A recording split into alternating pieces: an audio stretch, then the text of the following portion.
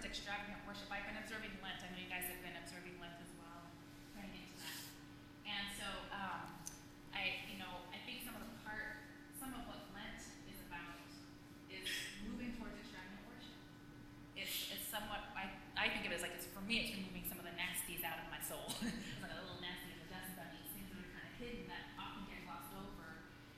But as we sacrifice something, or as we give up something, things are uncovered a lot of times in Lent that we might not see in our normal everyday lives, right? I mean, at least that's my experience. Maybe other people have a different one. And you can also add things into your life during Lent, right? Other new disciplines or something you wanted to add into your life.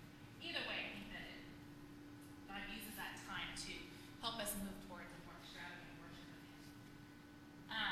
For me, one of the things that's been hidden that I've been realizing is there is I tend to be a striver.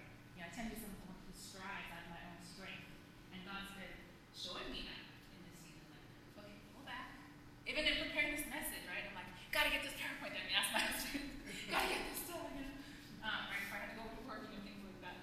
So it's the sense of not trusting God to help me bring flow to my life.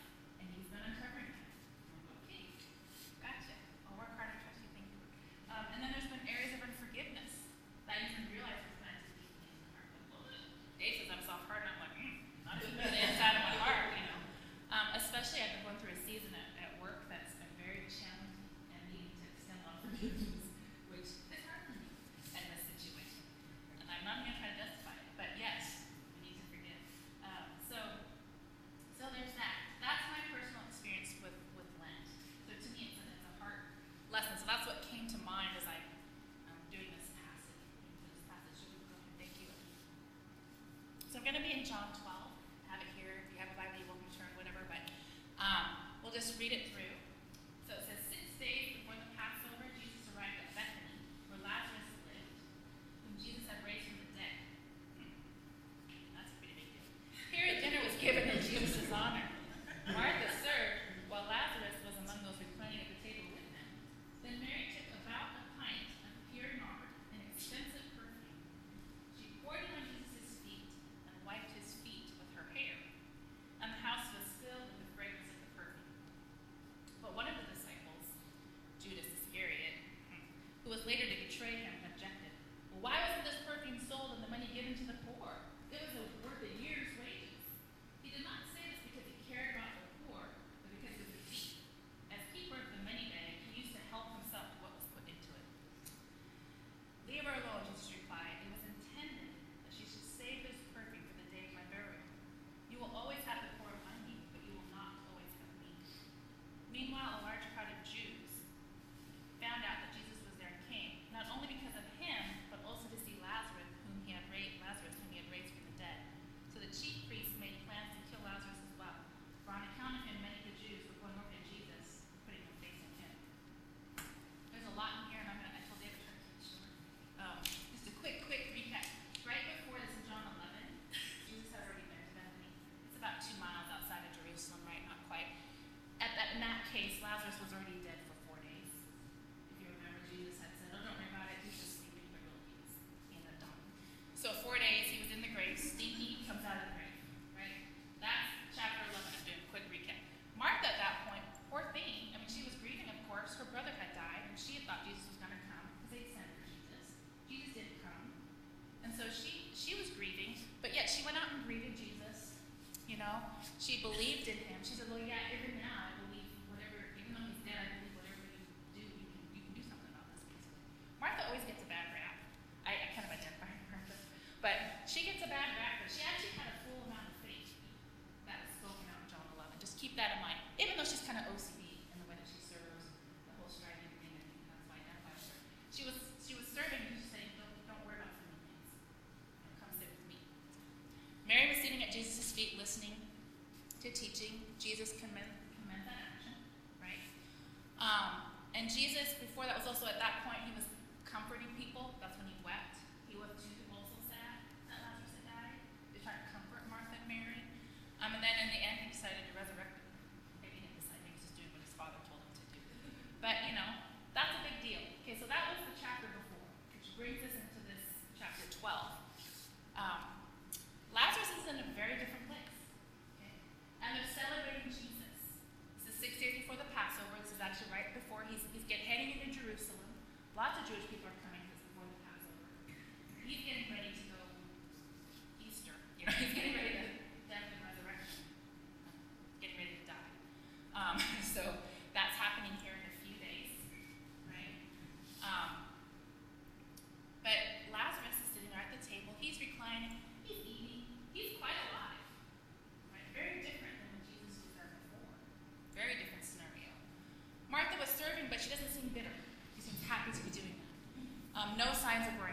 again is at Jesus' feet. We'll go through this a little more depth later. Jesus is continuing to do what he does, speaking prophetically, teaching, correcting, addressing his own death. Two very different scenarios. The first was all about mourning. They were in chapter 11. They were all about mourning Lazarus. Lots of people were there mourning his death. Well, this time people are there celebrating. Okay? So go ahead and flip, please. But there's some other players that I want us to think about that were sitting at this table, that were part of this whole gathering, where people were celebrating, going, whoa, this guy was raised to life. You gotta come see this. Well, there were some other people. For one of them was Judas. Let's talk about Judas. Okay. He had an image. He was trying to project an image, I should say. I think he was a really caring person.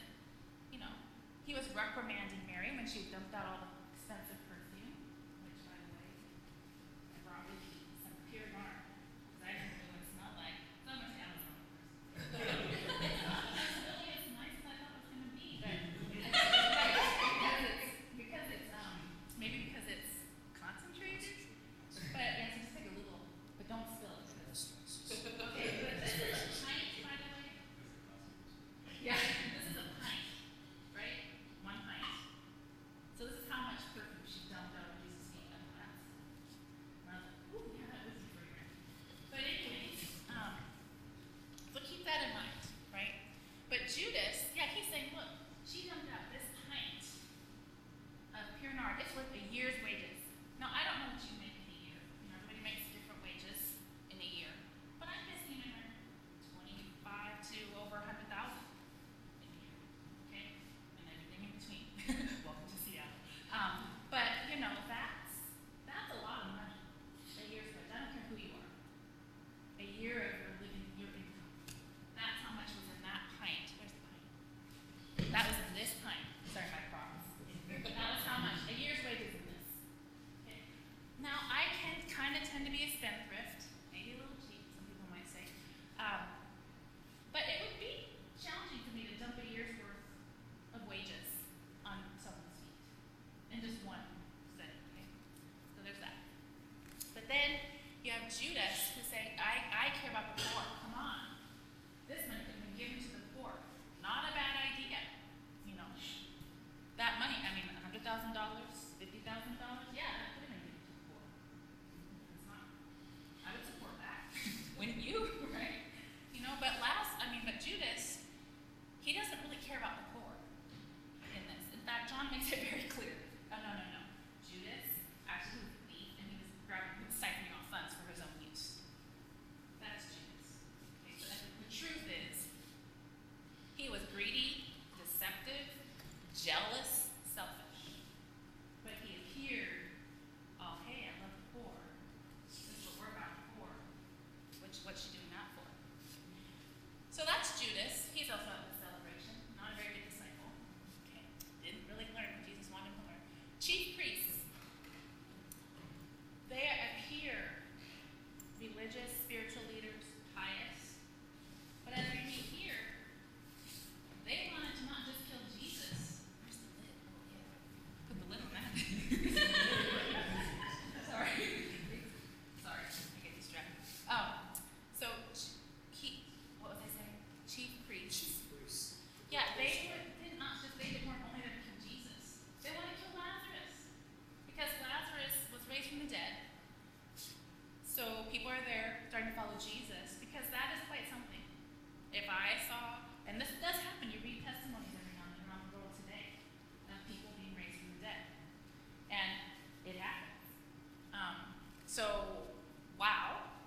If I knew Jesus had done that, I saw somebody that had that kind of authority in the spirit. Because I know it might sound weird, but it is true. You know, it's like Jesus has that much power, and he does live in us, right? So we could potentially raise somebody from the dead if he asked us to. I'm waiting for that day. I don't know how I respond, but we'll see. So the chief priests, they appear close to God. People think of them as really strong spiritual leaders. Okay? But really they're there, and they're plotting murders. Okay, they're hateful. They're jealous. They want people to follow them. And they were actually also afraid that Rome was going to take over the nation. Would you read that in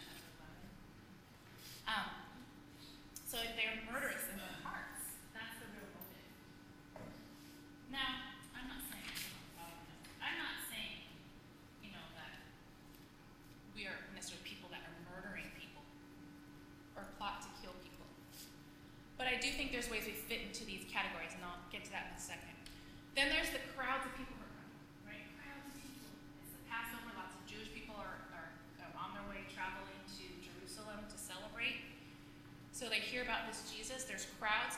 I think their images are interested in Jesus, but there's probably a few or some folks that just kind of follow the crowd. Like, oh, what, huh? Someone did what? Okay, sure, I'll come along. Following the crowd, the trend, whatever fad is happening, right? Some of them do become believers, but maybe they just want a good show.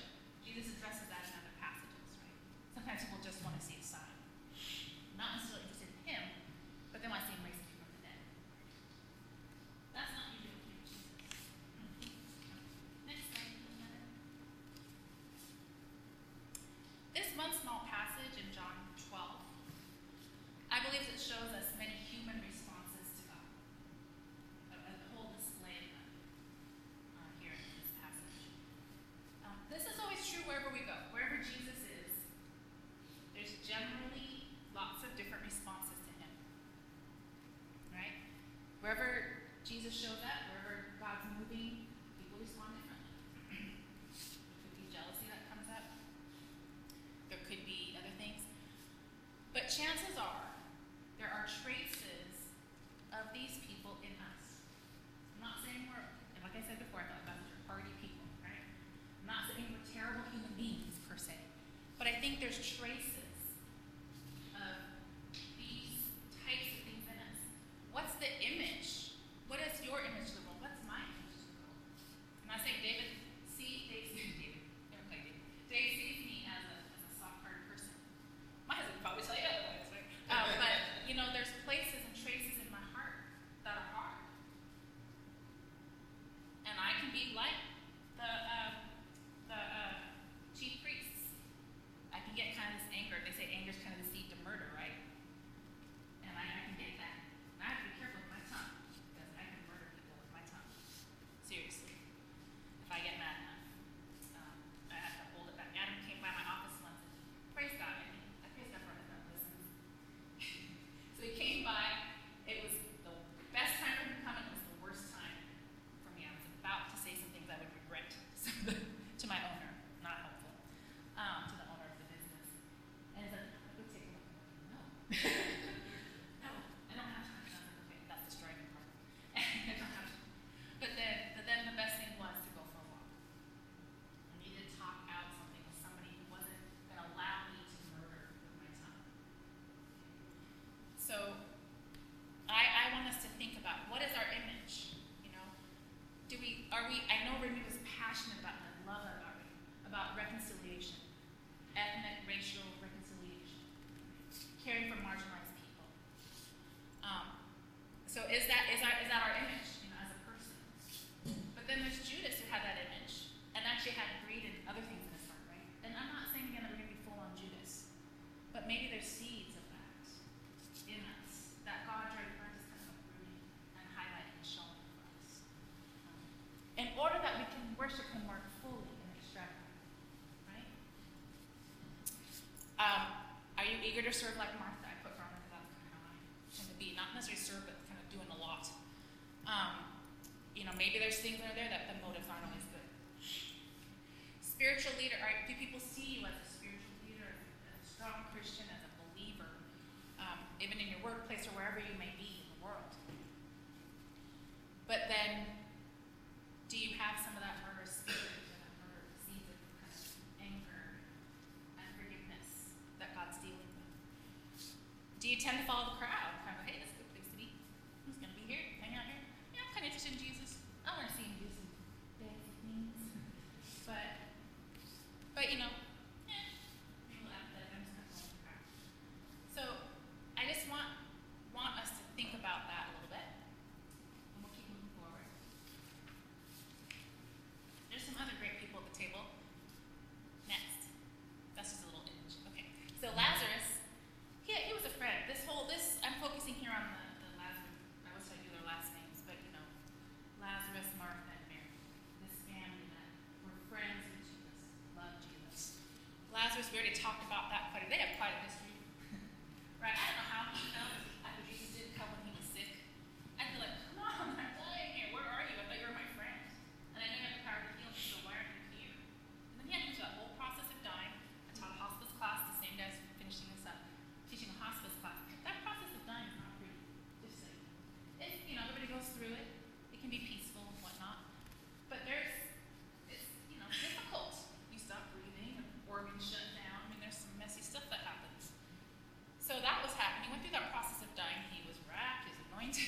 And all of a sudden he played the tomb, and then Jesus called him out of the tomb. Probably a bit of a fog, I would guess. I was kind of, can you breathe? But I figured he was fully healed, right? They have quite a history together. That is a good friend. That is a good friend. Celebrating. He's at this table eating, walking, talking, laughing at this table now, where maybe a week ago he wasn't. I don't know exactly how much time passed between John 11 and 12. He's in a very different place than last time. And people are plotting to kill him. And I wrote, because I'm thinking, he was raised from the dead. Why would you try to kill him? You know, why would you try to kill someone? It doesn't make sense if you're in my logical mind. But that's what overriding bitterness and jealousy will do. We do illogical things. Okay? So there's Lazarus. Then you've got Martha. This time she's spending time with Jesus. Right? She's not worried, she's celebrating. She has joy and freedom in serving. We're moving towards extravagant worship. Right? We want to move towards being a little bit more like useful. And then the next one is Mary. I giggled when I made this slide. Okay, sorry. I was like, but there is something about Mary. She is extravagant in her worship towards Jesus. Extravagant. Well, what is extravagant? This is the definition of extravagant. A going beyond reasonable or proper limits in conduct or speech, unreasonable excess. A spending of more than is reasonable or necessary, excessive expenditure, wastefulness. An instance of excess in spending, behavior, or speech. I think that encapsulates Mary to a T. Extravagant. Are we wasteful in our worship of Jesus? Are we extravagant in our worship of Jesus? Thank you. Whenever Jesus was around, you would find Mary at his feet. Okay. That's unusual for women in that time to be at Jesus' feet. That was usually a place for men if they were going to follow somebody. They would sign they were a disciple. And that was unusual. So for Mary, what I love about Mary is she breaks boundaries, right? She's smashing through these barriers of custom, of tradition, of religion. She's extravagant. She was also at his feet, just, with the wiping of her hair, pouring out this nard. It's everywhere. It's filling up the fragrance. It's filling up the wherever that living room, I don't know where they're eating, dining room, the space where they're eating. And then she lets down her hair and wipes his feet. That's also not okay in that custom and culture. Women are not supposed to have their hair down. That's often a sign of prostitutes or even other people. Right? Again, she's smashing through barriers, and all she wants is to be close to Jesus. And I think she had a sense, I don't know if it was the Spirit that spoke, I don't know how she did it, but I think she had a sense of everybody there. She had a sense that this is kind of a pre-burial. Don't you kind of know what's going to happen with Jesus? She was moved by God in some way to do this. I don't think, again, just do this. But I think she knew, and then she sacrificed. She went and got that perfume. I don't know if she thought about it. Maybe she did, maybe she didn't. Okay, well, whatever. And just went and did this wasteful, extravagant act of worship. Breaking those barriers. Okay? For Mary, the image didn't matter. Her image did not matter to her. I kind of see her as she didn't have this falseness about her. And that's where we want to move towards. And that's where I want to move towards. And that's what I want to call us to move towards. This purity in our hearts. And the purity towards Jesus, where we would move in a heartbeat. We would, in a heartbeat, if Jesus said, go get that expensive bottle of perfume. Go get a year's wages out of that bank. Give it to me, whatever that looks like. I'd be like, are you sure? Are you sure? But no, that's not, you don't hear Mary question. You don't see John describing her as someone who's questioning. Maybe she did, but it's not written. I have a feeling, she reminds me of a female Peter. In the sense that she just kind of passionate and did what God was moving her to do. Based on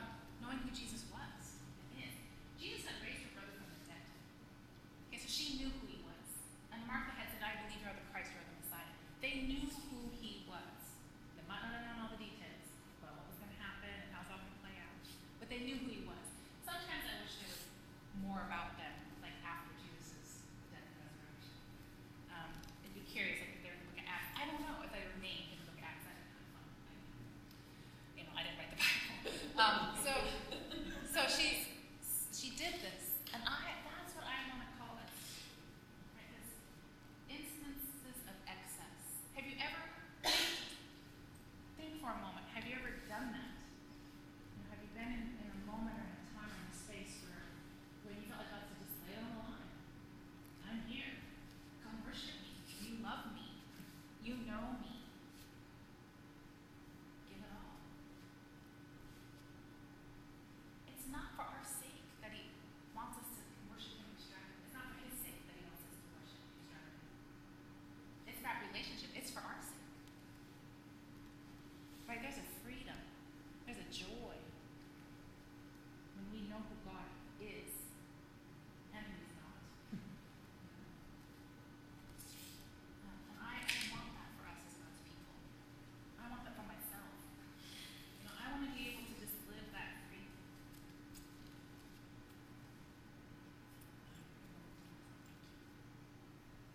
So I want us again to go back to, I'm kind of wrapping up here. But I want us to think about it again. What image do people have of you?